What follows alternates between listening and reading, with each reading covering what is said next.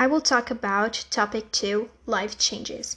So, 5 years from now, I'll be 20 years old and I'll probably be on my third year on college.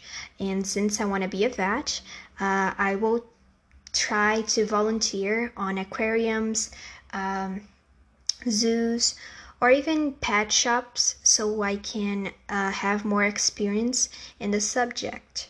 So, by that time, I will still live with my parents, and I will probably have already my driver's lessons.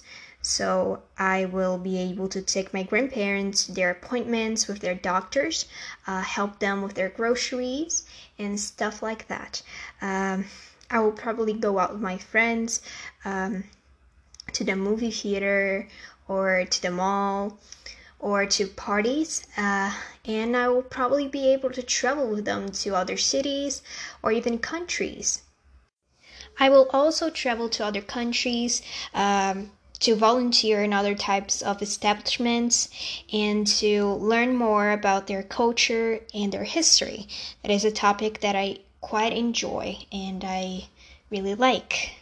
I will also take that time to think about where, if I'm going to live in Brazil still or if I'm going to live abroad, on places like Italy or Germany and Greece as well. All places that I already visited, but I think they're really cool and really pretty.